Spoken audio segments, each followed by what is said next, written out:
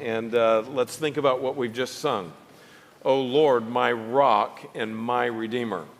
He's the redeemer of my ruined life. What a beautiful remembrance of the brokenness that we have without Christ and the rescue that we have in Christ. This morning we're going to be looking at several different passages as we continue our series, Healthy Church. If you don't have a sermon outline, please lift your hand, and these fine gentlemen that are coming will be glad to give one to you. If you're joining us online, you can go to our website and download and print out a PDF so that you can follow along. And I want to recommend for you to do that. This morning, our message is a continuance of this series, Healthy Church, Me and Us. Let's say that out loud together. The series name is what?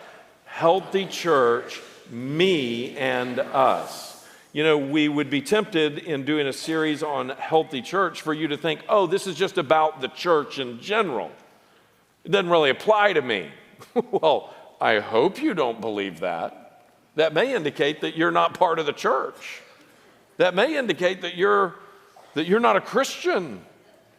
You see, Christians are named with God's people. We see in the Old Testament Christians or God's people named together and God dealing with them together. We see in the New Testament God's people named together. And so he doesn't just deal with you, but he deals with you and he deals with us. And that's a very, very important concept for us. So we've been looking at this, and very quickly, notice there, not only me and us, but what is a healthy church? It is moving toward maturity. It's you in your personal life moving toward maturity, and it's us as a church moving toward maturity. And it has to do with God at work in us and our obedience and following after Him. We not only looked at moving toward and encouraging one another, but we want to encourage one another as we gather. And that's what Hebrews chapter 10 says, that when you show up, it's encouraging to others. When you're absent, it is discouraging to others, whether we even realize the individuals or not. Sometimes someone thinks of you and says, man, where is Ted this morning? It wasn't the same without Ted or Robin here or the others that are around us. It's important that we gather together. Just even by being together, we encourage one another. We're encouraged in the Word. We're encouraged in song. We're encouraged in fellowship. Not only that, but we also see that a healthy church understands that we're not like the world. We're not in the world. We are in the world, but we are not of the world. So when we look at a fallen world who has very different values and very, very different priorities, a healthy church is a church that recognizes that we are separate from the world when it comes to having we are called to be set apart, that we are called to be a holy people. This morning, I have a very interesting title for you, and we're going to be looking at healthy church fighting families. Now, I want to explain that title a little bit, but before I do, let me just remind you, this morning, like most of these messages, this is a topical series. This is a series where we're looking at different subjects, so we're not preaching through a book of the Bible. And in fact, this morning, it's not going to be very expository, but we're going to be doing a little bit more of a Bible study that runs from passage to passage looking at this topic. So it's a little bit different than we normally do. Second thing I want to recognize is that this message this morning is intended to bring home our series, home to you. In fact, quite literally to your house, to your home, to your life, to your family. So as we look at healthy church and as we look at me and us of healthy church, we're going to be looking at how does a healthy church move forward in regard to its families and the fact that families are very important. So there's individual application for you and there's application for us as a church. I want to also say this, that for those of you who are single in this place, whether young, middle-aged, or older singles, this message very much applies to you. And this, especially for those who maybe someday hope to be married. So middle schoolers and high schoolers that are here this morning, this is an incredibly important message for you to realize not only what's going on in your family right now in the way that it should be, but to also be thinking about someday when you are no longer an adolescent, someday when you're no longer a teenager, but someday when you are in the position of being married and seeking to have a family. It's very, very important for us. I want to just say as well, as we launch into this message this morning, that the world doesn't understand what we're talking about this morning. It simply doesn't. It has a few hints here and there. It has a few things that it likes about this, but it has much that it doesn't like about this. In fact, the spirit of the age is to reject the family. I saw a clip this week of a very popular television program, and there's two high school seniors that are kind of dating each other a little bit or whatever, and in the course of their conversation, one of them says, "Yeah, nuclear family," rolls her eyes and says, "You've got to be kidding." So all along, as we move through society, as we move through the culture, we see an increasing rejection, even an attack on the Genesis 1 through 11 plan of God. That He is our creator God, that He has made us male and female, He has given us marriage, He has told us to go, to multiply, to subdue the earth, to fill the earth and to subdue it. This is His grand and glorious plan. And we see a world that is rejecting all of those most basic instructions, most basic design. We see a world that is not only rejecting the specifics of those things, but we see a world that is now completely and totally deluded in their thinking. We can use the word insanity. We can use the word crazed. We can use the words completely irrational when it comes to the world's understanding of what we're talking about this morning. And so I just want you to really think about that picture that God has a plan that He began early in the Scripture, in fact, in the first chapter of the Bible, to begin to show us that glorious plan, that most basic plan, which is so visibly under attack. Even when we go to the issue not just of gender and marriage and all of the picture of his design of nuclear family that is clearly seen in Genesis 1 and 2 in the most basic building blocks of humanity, but we also see it when He said, "Be fruitful and multiply, fill the earth and subdue it." Satan's great hostile plan against that is to convince the world that we're overpopulated, to convince the world that children are a problem, to convince the world that we can live however we want, and regardless of the consequences of our sexual morality, that when children are conceived, they are disposable if you don't want them. You see, all of this is Satan's attack on the truth of Genesis 1, 2, 3, 4, 5, 6, 7, 8, 9, 10, and 11.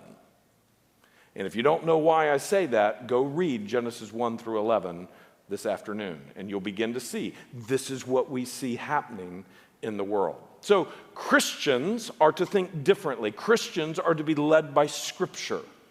We are to think Christianly about this, and this morning, my hope is to remind us of a few of these basic truths.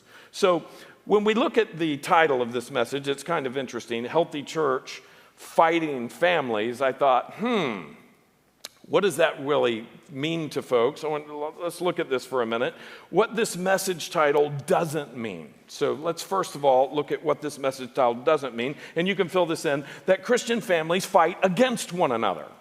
You say, well, wait a minute, I thought I have a Christian family and we fight with each other, so that's what he must be talking about. We're finally being commended for our fighting in our house. No.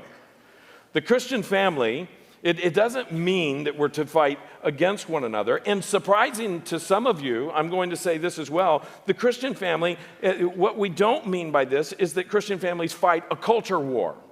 That's very popular in this day and time. It's very popular to reduce Christianity down to trying to change a culture or trying to hold on to a culture and to back up a culture that is running headlong into actually the things that God has prophesied would happen.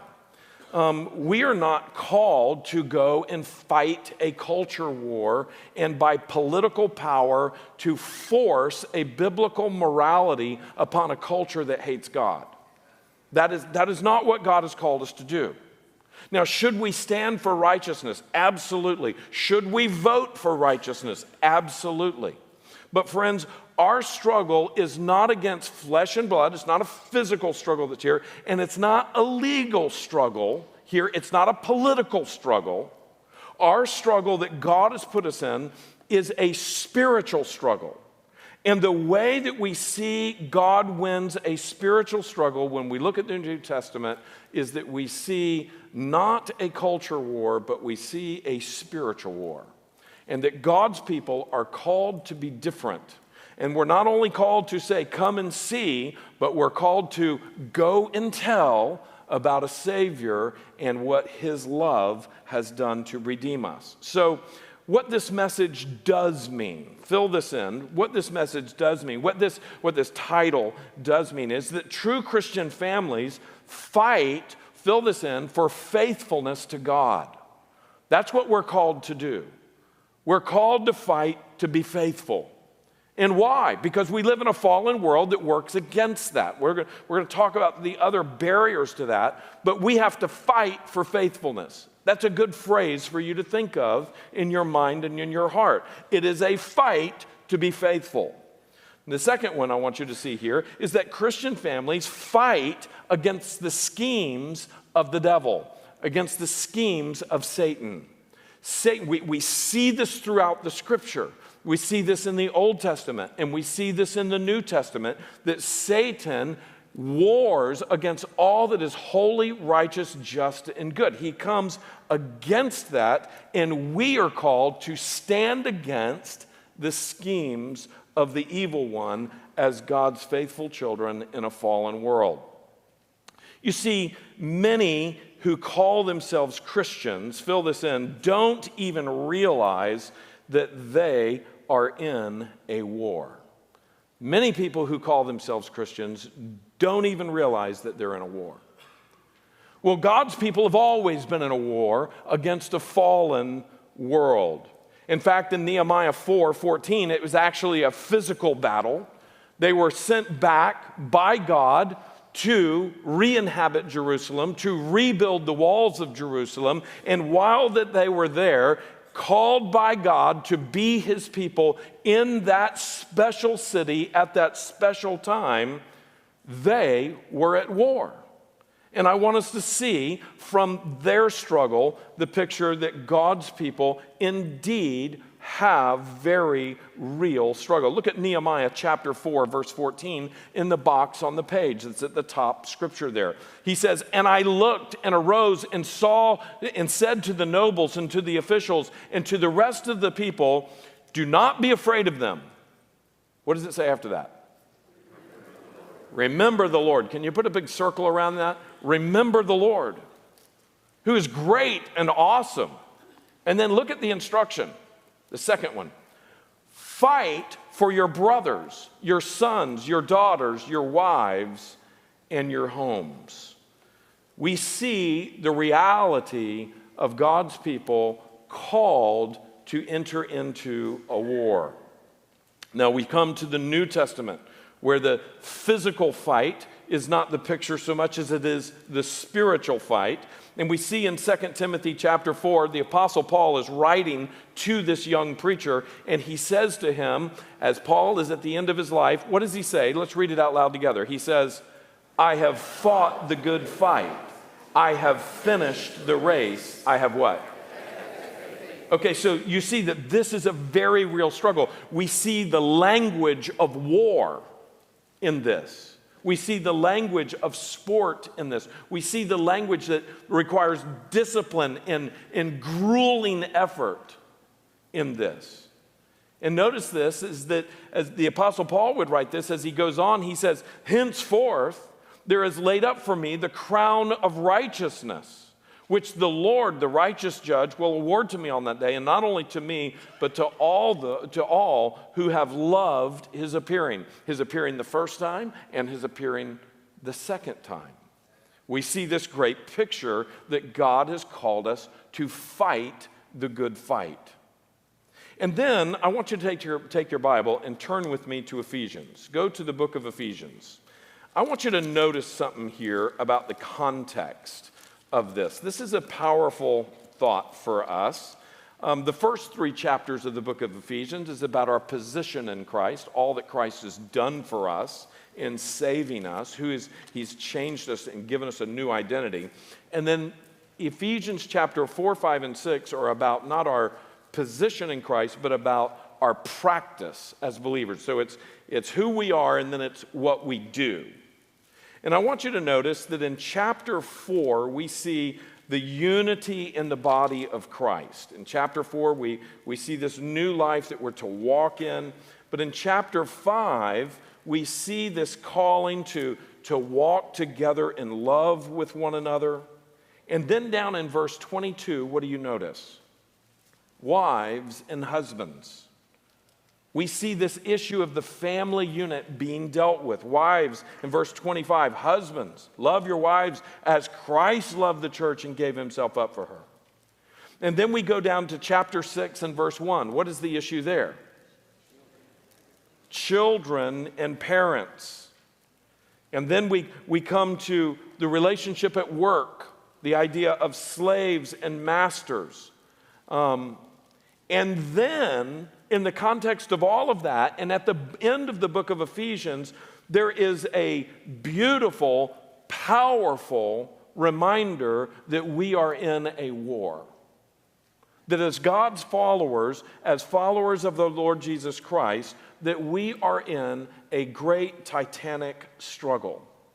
And it's not against flesh and blood, but it is against spiritual forces. Look with me at Ephesians chapter 6, verses 10 and through 20. Look what it says. Finally, be strong in the Lord.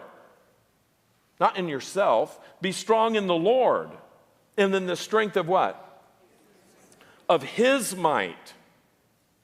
Put on the whole armor of God that you may be able to do what?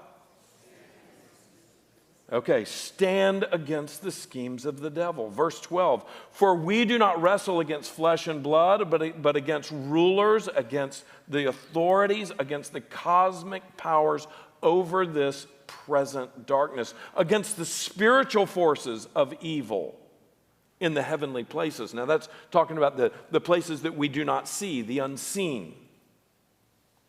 In verse 13, therefore, take up the whole armor. You see, this is terminology of war.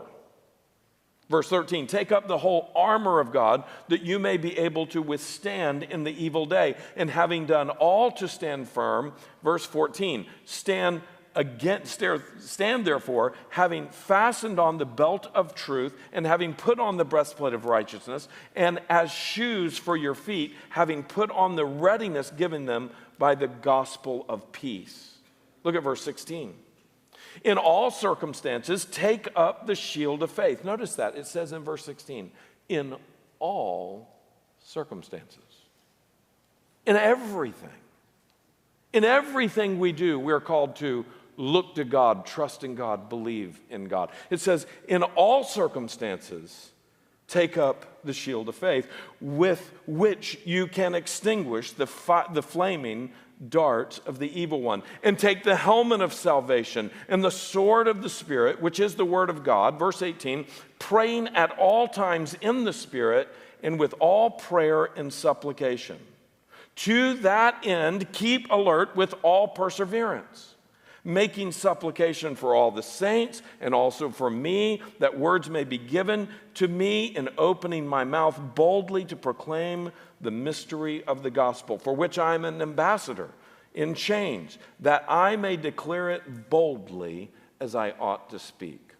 And so here we see at the end of this his example to us, that he's saying, pray for me, but we also see in this that all through the Gospels, we are called to be faithful to the gospel and to be proclaiming it to a world that so desperately needs it. So notice this point again in the middle of page 1 there. Many who call themselves Christians do not even realize that they are in a war. They're kind of floating along down the road, just kind of thinking about all of their blessed assurance. They're not really thinking about the fact that there is a very real enemy who hates the righteousness of God and who hates you walking with God. And so there's not a lot of resistance to the world. They're just kind of moving along, floating along. Whatever trends the world is throwing at them are the things that they are participating in. And I want to just say that, number one, many of the ones who do not realize that you're in a war, they are not really even Christians.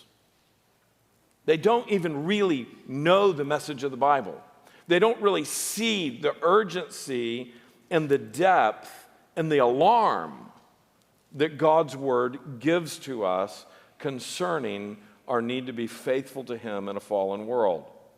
In fact, they are seeking more friendship with the world and than they realize. And as James chapter 4, verse 4 says, is that friendship in the world means that you're an enemy with God. Again, these are terms that have to do with war, enemies. Notice this. Number 2, some are foolishly living in defeat. Those who do not realize that they're in a war, they are foolishly living in defeat. And we could even put there, perhaps even unknowingly living in defeat. Because they're floating down the stream of culture, they're floating down the way of the world, not recognizing what all is around them. Now, we've mentioned here already that Christian families, that this title, Healthy Church, is not talking about fighting families that fight with one another. As I was thinking about that, and I knew that when I selected this title, that some of you would think, oh, wow, fighting families. Maybe there's hope for us. We can be a part of a healthy church, and because we're a fighting family. Well, this morning I want to challenge that a little bit. I want to challenge us to see the difference in the way that we ought to fight. We're coming up on the 70th anniversary of the end of the Korean War.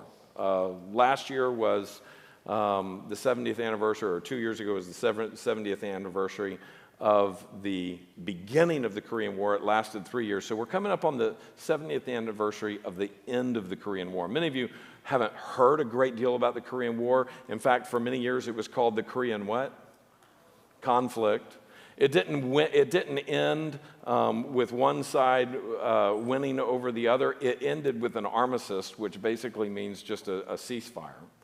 But American troops were there, tanks, everything rolling through Korea, helicopters, all kinds of things, thousands of troops everywhere. The Koreans and the Chinese and those that were communists fighting against with artillery and all kinds of modern methods of war at that time. And there was a coalition of troops. There was a coalition against communism, and the Turks were part of that. Here we see the Turkish flag. The Turks joined in the fight. And it was interesting. They sent a whole battle battalion there, thousands of troops, and they were well equipped and well trained. In fact, they were extremely fierce fighters. They were fighters that nobody else really wanted to come face to face with. The Turks were often on the right flank of the American army, and the American army said, we feel good about the Turks being there because nobody is coming across that flank. The Turks were wild. Now, what was interesting about the Turks and their fierceness was, if the Turks didn't have an enemy to fight, you know what they did? They started fighting with each other. That was a constant problem. The Turks would start killing each other if they weren't killing the enemy. They would turn on one another. And in fact, there were even military decisions where they said, we've got to occupy the Turks. We've got to keep them aimed at the enemy. Now, that's a fierceness that we see that very often we see this playing out in Christian families.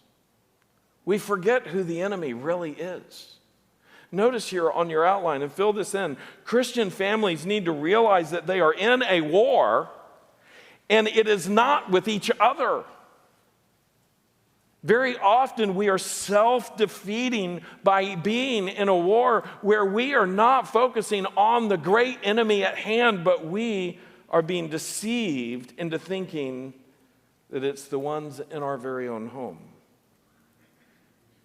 You see, Christian families are not to fight against one another, but fill this in, they are to fight for one another.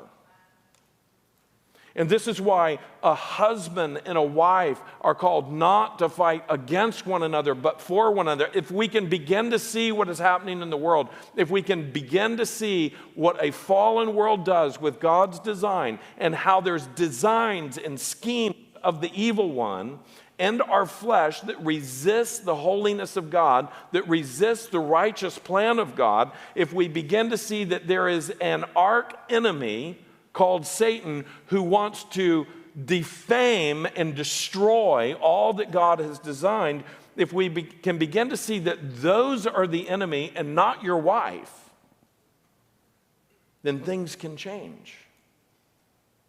Listen to this. Middle schoolers, high schoolers, listen to me that are in this room. Your parents, I promise, are not the enemy. I know sometimes you're convinced they are. But they're really, really not. Now, they're imperfect. They're never going to do it perfectly right. But listen to what God's word describes and how a wise son, a wise daughter listens to their father and realizes that as a father watches over his children, as a mother watches over her children and seeks to guide them in the way that they should go, that's not a bad thing for you. That's a good thing for you. Sadly, I know that there's some children in this room that would say, I just wish I had a father that really would care and watch over. There's some that are here alone. Their parents are not here. And they would long for that. And there's some that have adoptive families that are in this room, that folks in this church have, maybe not legally and officially, maybe so, but in many cases it's you've taken on as a young person an adult figure, a parental figure that is seeking to help you. And for those of you that come from Christian families where mom and dad is there, you ought to take notes from those who are seeking help instead of resenting your mother and your father and their instructions, instead of resenting their parameters for your life, instead of resenting their watching over you, for you to begin to see the beauty that they are fighting for you, not against you. Amen? That was kind of weak. Okay. Notice here with me. Christian families need to realize who the enemy, the real enemy is. You see, it's not your family, and it's not lost people. When you come across somebody who doesn't understand the gospel, doesn't know the gospel, don't think of them as an enemy. Think of them as someone whom God may be calling to himself. So we don't see the enemy as our family. We don't see the enemy as lost people. But we see the enemy as Satan, the world. And by this we mean the ideologies and the values and the schemes of the world and our own fallen flesh. These are the things that we war against. These are the things that we stand against, that we are called to stand in opposition to. So that bottom statement that is there, if Christians would stop viewing their family members as the opposition and start viewing Satan as the common enemy, your whole family begins to see Satan as the common enemy, then they would speed ahead in maturity and health. So this is something for you to think about, moms and dads. Have you been properly teaching that Satan is a very real adversary that wants to destroy the lives of your children? Have you been teaching them that he is not one to be played with? He's not one to be followed. He's not one to get near. Instead, I was thinking about this. I remember Andy Stanley preached a long time ago a message where he was talking about walking wisely. And he made this point, and I hadn't planned to say this, but I'll just share this with you because I think it's very appropriate.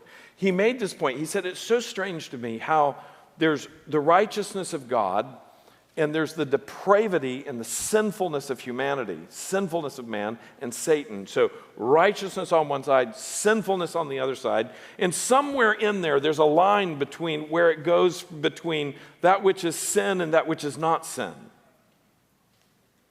And he said, many Christians have this mentality. Show me where that line is on various issues between righteousness and evil. Show me where the line is, because that's kind of where I want to camp out. And he was showing how foolish that is. Why would we want to stay as close to hell as possible and still be okay with God? If we can begin to start to think about that in our lives and in how we evaluate all that we do, what we spend our time in, what we pursue, what we read, what we watch, are we trying to get as close to that which is unacceptable because it plays to our flesh? Because it plays to our rebellion?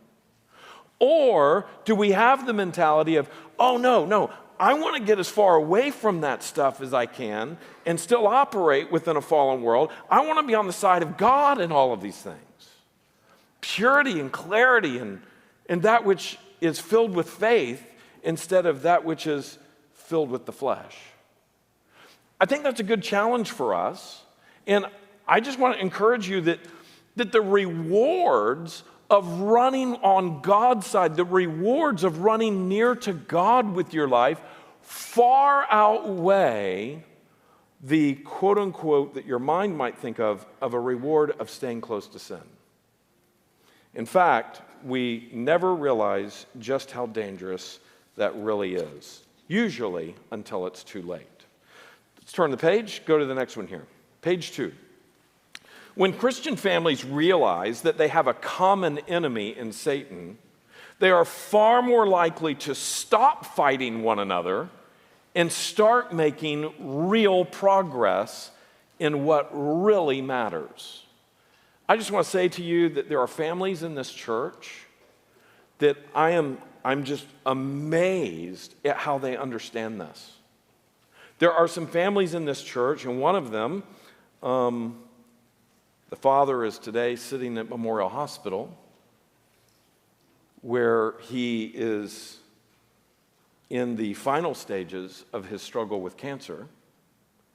And he has understood this. Billy has clearly understood that the common enemy against his family, against his wife, and against his children is Satan. Now, is Billy perfect in every way? No. Billy's a human, just like you and me. But I've been thinking about his life. I've been thinking about him, spending a lot of time with him this week. I've been able to go to the hospital and just sit and talk for a long period of time with him. And I'm just amazed at how he's kingdom-minded. And nothing like a great struggle with health to cause you to become more kingdom-minded. But listen, friends, when we begin to see the battle clearly and we begin to see the common enemy of Satan and all that he is seeking to destroy of the image and the glory of God in our lives, it makes us not want to just get close to that line and stay there. It shows the stupidity of that. In fact, it shows the lack of love for Christ that cause us to think that way. Because then we come to love the world more than we love Christ.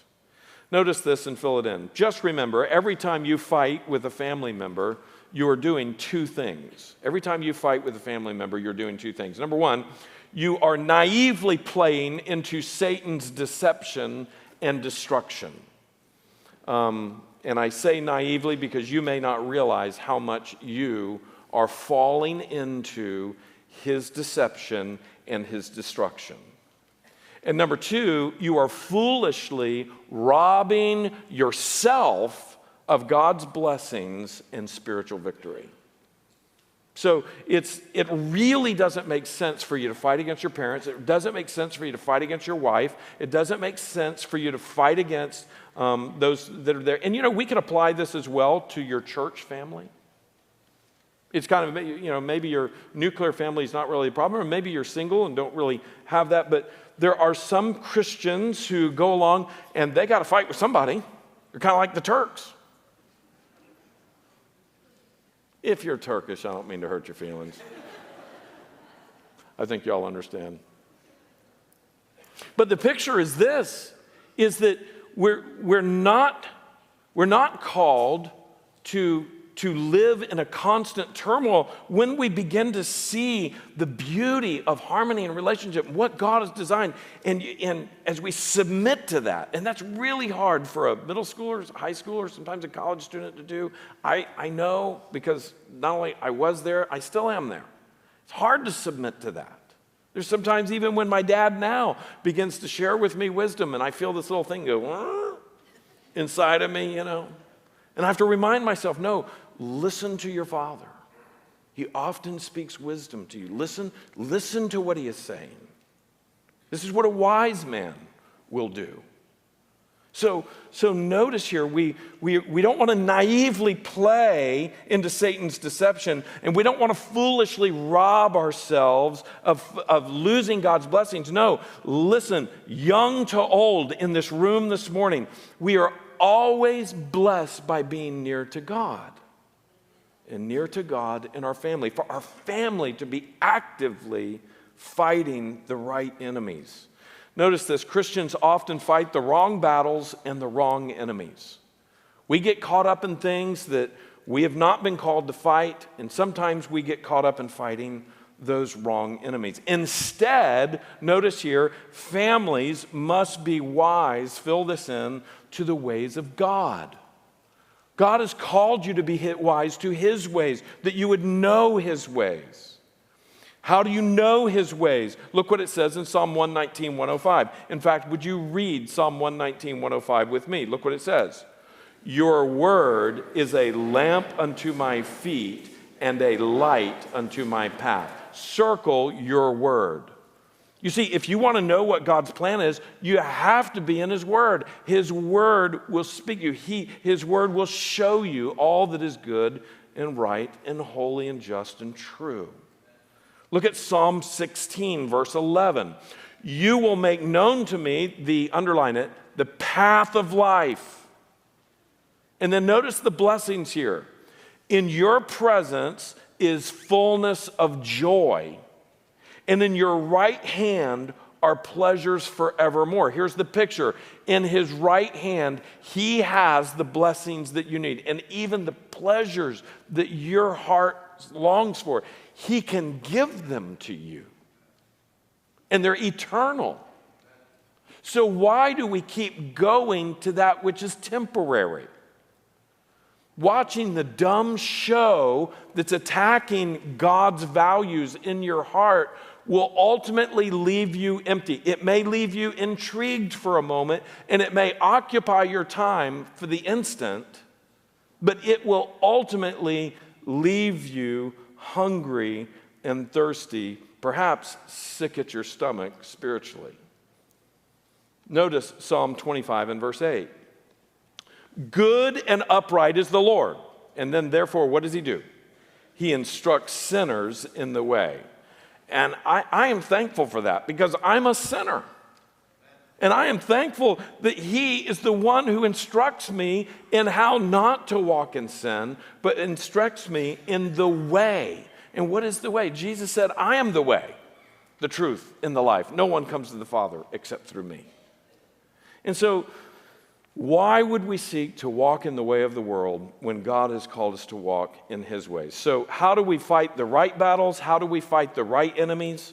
We stay in knowledge of God's word. And so the second one here is families must be wise not only to the ways of God, but also to the ways of Satan. We need to be wise to the ways of Satan. This is the reason that Screwtape Letters was written by C.S. Lewis. He would write this based somewhat loosely upon Scripture.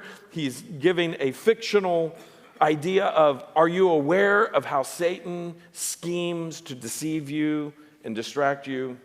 Even Frank Peretti from This Present Darkness and various others through the years that have sought to help us remember what the Scripture says, realize what the Scripture says about the satanic deception. So here's the picture. Satan showed up in the Garden of Eden with a lie. He showed up with a lie. And you need to understand that that's what he does. He lies. That's the only thing he can do. He is the father of lies. Notice here, you need to look for the lie. You need to look for the lie all the time. Because that's what Satan does. And the only way you can properly look for the lie is to know what the truth is that is the opposite of the lie. The third thing that we must see that families do is families must be wise to the ways of the world. This is the values of the world. This is the way everybody is going. And this is that picture of where we see in Scripture that Jesus is speaking, he's speaking of himself about salvation, but we see that it applies to all of our life, in that there is a narrow way. There is a narrow way that honors Christ. Look at Matthew chapter 7 and verse 13. Look what it says. Enter by the narrow gate, for the gate is wide and the way is easy that leads to destruction. And those who enter it by it are what? Are many. For the gate is what? Verse 14, narrow, and the way is hard that leads to life. And those who find it are what? Are few. My friends, Jesus said, I'm the door. Enter by the door. Come and follow me. Come walk in my way. Everybody else may be doing it, and that's a pretty good sign that you shouldn't. Because the world doesn't know the way of God. So, kind of as we start to wrap up here, I want to go into two sections very quickly that give you some real help in knowing what to do. Christians need to work smarter in their sanctification process. This means that in your family life, in your home life, I want to challenge you to work smarter. Sometimes Satan has either deceived us, or our discipleship hasn't been very good, our view hasn't been very good. You see, cutting worldliness out of your life is important. Cutting worldliness out of your life is important, but I'm going to jump ahead to the next one. Developing spiritual habits into your life is more important. You need to cut worldliness, but you also need to develop spiritual habits. That is even more important, and we're going to look at that in just a minute. Let's talk about cutting worldliness out of your life. This is important. You see, your entertainment. This is one of the key ways in which the world deceives us. This is one of the key ways in which Satan deceives us. He plays upon our entertainment. I read a piece this week kind of evaluating reality TV shows. And this person in secular culture, this person from Hollywood in secular culture is looking at what is being put out on Netflix and Prime Video and all of these other means to get shows out there. This secular person is going, this is insane. This is the suicide of our society. And they're saying, not only are the shows ultra stupid, but listen to this. Millions, tens of millions, hundreds of millions watch them. So this is a great commentary on where we are as a society. that we're watching more and more and more mindlessness. But it's not entirely mindless because there's an agenda behind it. In fact, the agenda gets woven into it, and it's not just the lava thing. You guys ever heard of lava? You know, the floor is lava. You got to jump around on the furniture, you know. I remember playing it. I remember breaking stuff. I remember getting spankings. I mean, I remember it. But I mean, when we start obsessing about all of these mindless things, whether it's from Hollywood or whether it's from New York or whether it's from Tokyo or whether it's from, you know, wherever it is on the planet, and we see an increasing dissipation of our, what is dissipation? It's like steam going into the air and just turning into nothing, completely dissipating. We start to see that this is very, very different than the way of God. And our entertainment begins to take all of our time, and it also subtly, steadily tears away at the values of God. So the more people that you see commit adultery in storylines, the more people you see just sleep together, just basic good old fornication, the more you see, how about this, the name of the Lord used in vain. You know, isn't it should strike you strange that they say Jesus Christ. Why don't they say Muhammad? They don't do that. They don't say Confucius. I mean, they don't say George Washington. They don't say Barney Fife. They say Jesus Christ. And you know what's really strange about that? I've lived in a lot of different countries. And I've been around people in other countries. And I've heard people in the streets and in government offices and in restaurants and in businesses. And it's really funny. It's not funny. It's really tragic that I can be listening to Arabic, or I can be listening to French, and I can be listening to everything. And you know what I hear in the midst of the conversation? Jesus Christ. Or I'll hear God damn. In English, in the midst of their French or their Arabic or in the midst of their whatever it is. So is this not the world's satanic deception of a cry out against a holy God? I mean, can you not see just in that example alone that the world rages against God? Chooses the Messiah of the world, the only hope for salvation, to be the point of curse. And we even see in the Ten Commandments, thou shalt not take the name of the Lord thy God in vain. And yet, that's what we see. I can bring it home to people who here in this society, maybe even people in this room, that commonly say, my God, and they're not in prayer. Let me tell you that every time you say, my God, or oh my God, that you are taking the name of God and you're turning it into a profane, common expression. And that's exactly what he said not to do.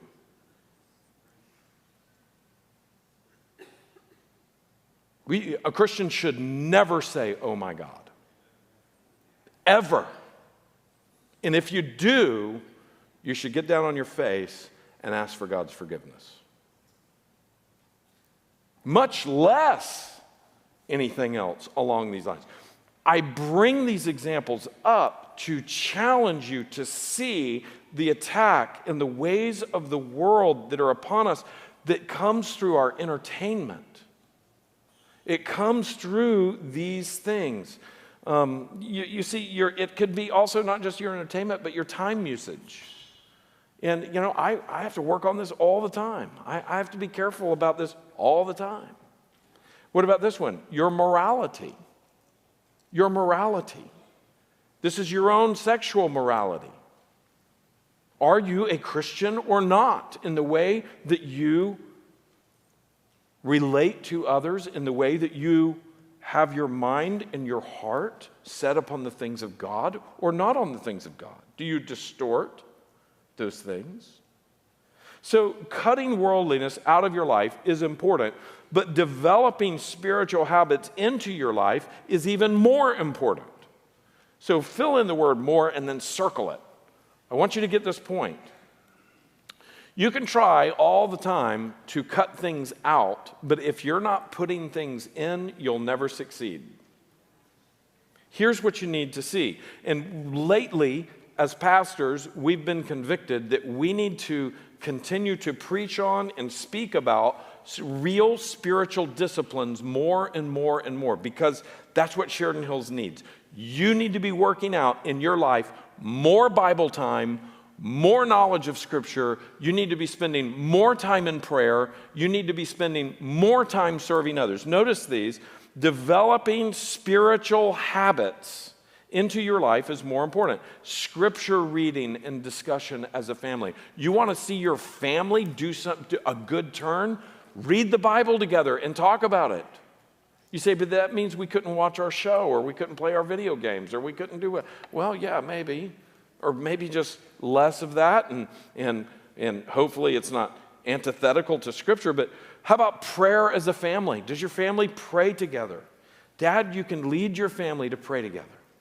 I mean, you don't have to pray like Billy Graham or like Patrick Lacuti or something, you can pray where you are. Prayer may be simple at first, that's fine. But teach your family, and the younger you are, the younger your family is, listen to me, it is so much easier if you start these habits when you are young marrieds and young parents. Outreach as a family, deciding we want to, as a family, obey the Great Commission, that we actually care for those people that are around us. This means that your family is strategizing about how to reach out, and maybe even, as we see here, serving others as a family. Fill that in, serving others. When you serve others, you are opening the door for the gospel. And you're teaching your children not to be selfish. How about this? Hospitality as a family. We just preached on that one. That hospitality is a very, very important. So I want you to see that you can work real hard at cutting things out, but if you'll add things in, it gives you the strength that you need to remain true to walking away from the wicked things of the world. Now, these 2 points go to the box, and they all point to the box on the bottom of the page. I want you to see this. That sins of omission lead to sins of commission. Do you understand what I mean by that? Sins of omission. If you omit doing what you should do, like spending time with the Lord, like coming and worshiping with God's people, if you omit those things, then you are more likely to commit sins in your life. So when you back off on your quiet time, when you back off on personal worship, when you back off on corporate worship, you are far more likely to do the things that you don't want to do and that you shouldn't do, the things that are dishonoring to God. So the more that you do the things that you should do, the less you will do the things that you shouldn't do. So the point here is that when you fail to do what you should do, you usually will not fail to do what you shouldn't do. We fall into more sin when we don't do the things that we know to do. You see, this is true for the individual, your own individual life, and this is true for your family. If your family is so busy doing what they should do, they won't have as much time to do what they shouldn't do. And quite honestly, that's why I'm so blessed by certain families in our church that are very busy doing the things that they should do, and there's not as much time to do the things that they shouldn't do. So what should we fight for? Let's go to the next page. What should we fight for? Very quickly. Number 1, you should fight for truth. Satan fights against truth. And one of the greatest and most important weapons that you have is the Word of God. It is the sword of the Spirit. It is that which informs your mind and your heart about what is true and what is right. Look at 2 Corinthians chapter 10 and verse 5, and I'm going to ask you if we would please read this out loud together and see what this is saying about truth and error. okay? Truth and things that are not true. Look what it says, 2 Corinthians chapter 10, verse 5. Let's read together. We demolish arguments and every pretension that sets itself up against the knowledge of God, and we take captive every thought to make it obedient to Christ. You see, you want to control your mind for the truth and in the truth. This is what you should do. This is fighting smart. Look at the next one. Fight for tenderness. It's kind of a funny juxtaposition there. You want to fight for tender. I want you to think about the Lord Jesus. The Lord Jesus could go clear out the temple. The Lord Jesus could get in the face of Pharisees and Sadducees. The Lord Jesus could do all of those things, but the Lord Jesus could be beautifully, gloriously tender. Tender toward the Father, tender toward those who were in need, tender toward those whom he loves. Look what it says here in Ephesians chapter 4, verse 32. Let all bitterness and wrath and anger and clamor and slander be put away from you, along with all what? Malice. That's malintention. That's poor intention. That is an evil intention. Instead, let's read it out loud together. Look at verse 32. Here it is. Be kind to one another, tender-hearted, forgiving one another as God in Christ forgave you. This is the mindset of heart. And can you imagine your family? Your family is fighting for truth. Your family is fighting for tenderness. Listen, the world wants your family to shred each other. The world wants you to learn how to really fight with your brother or your sister or your mother or your son. The world wants you to fight and not be tender. It's maximum destruction.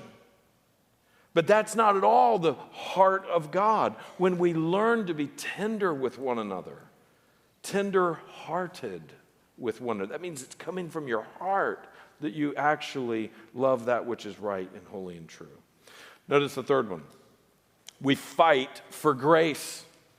We fight for grace. Look at 2 Timothy chapter 2 and verse 1. You therefore, my son, be strong in the grace that is in Christ Jesus.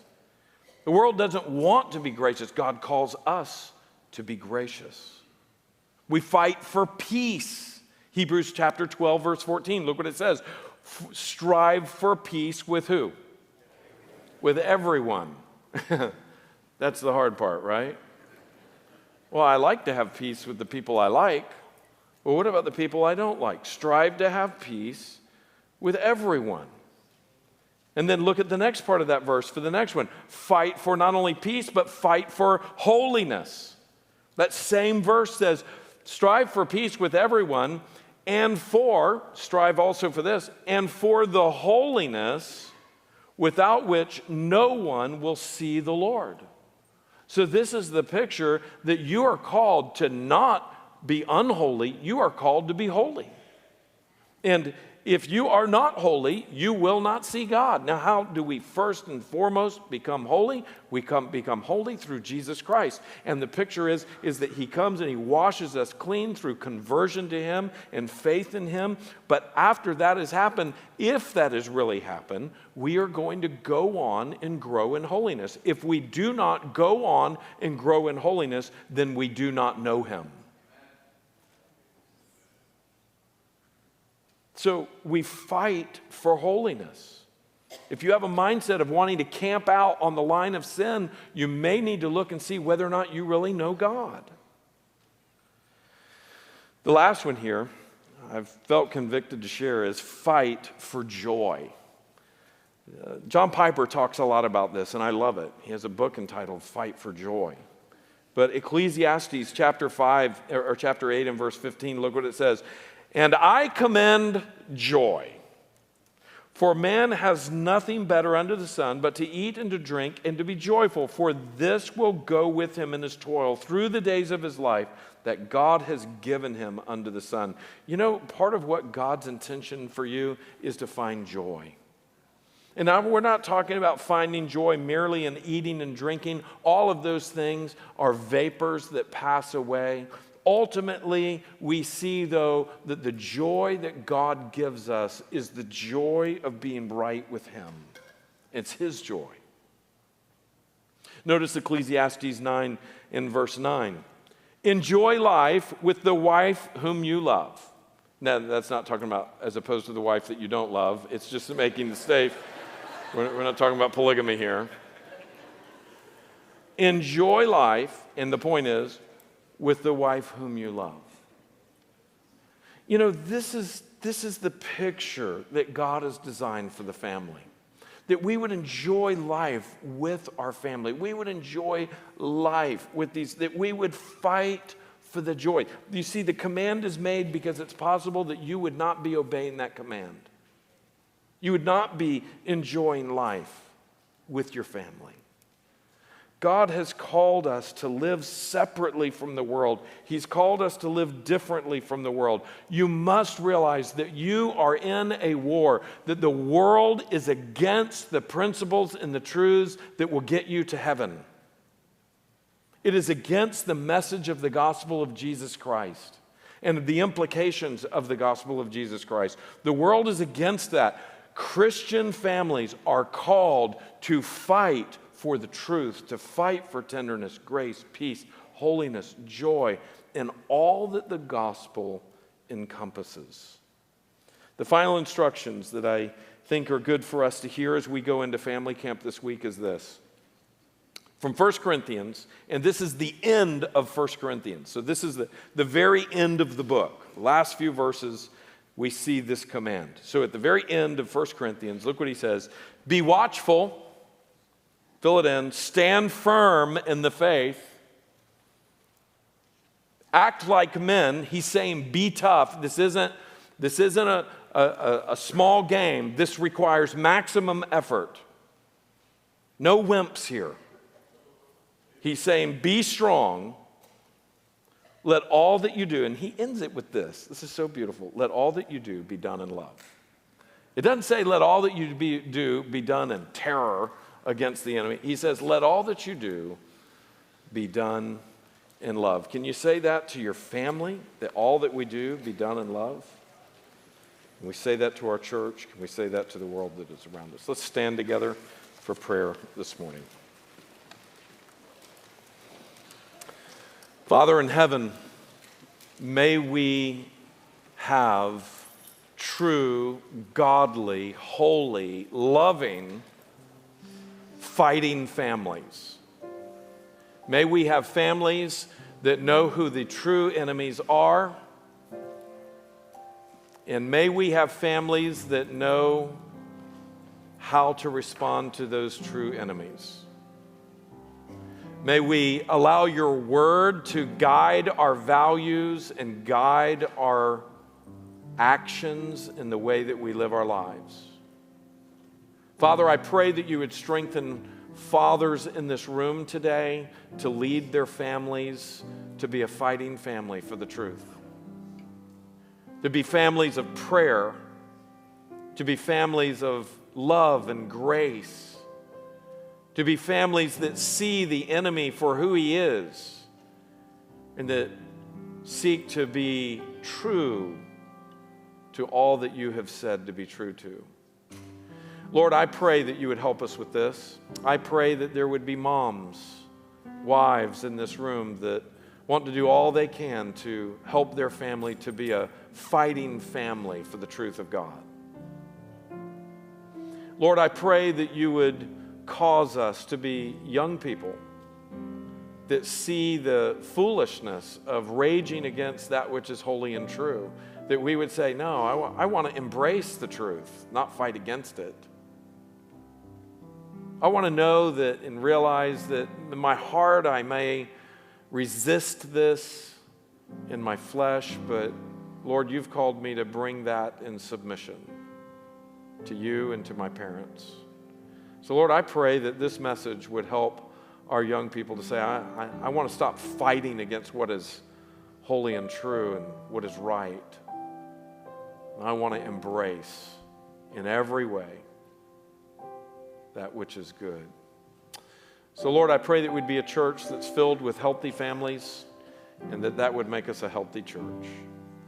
Thank you for Jesus, who went to the cross that we may live. And Lord, I pray that we would, as we've already sung today, that we would that we would rejoice in the Redeemer and all that he has done to make us his. In Jesus' name we pray. Amen.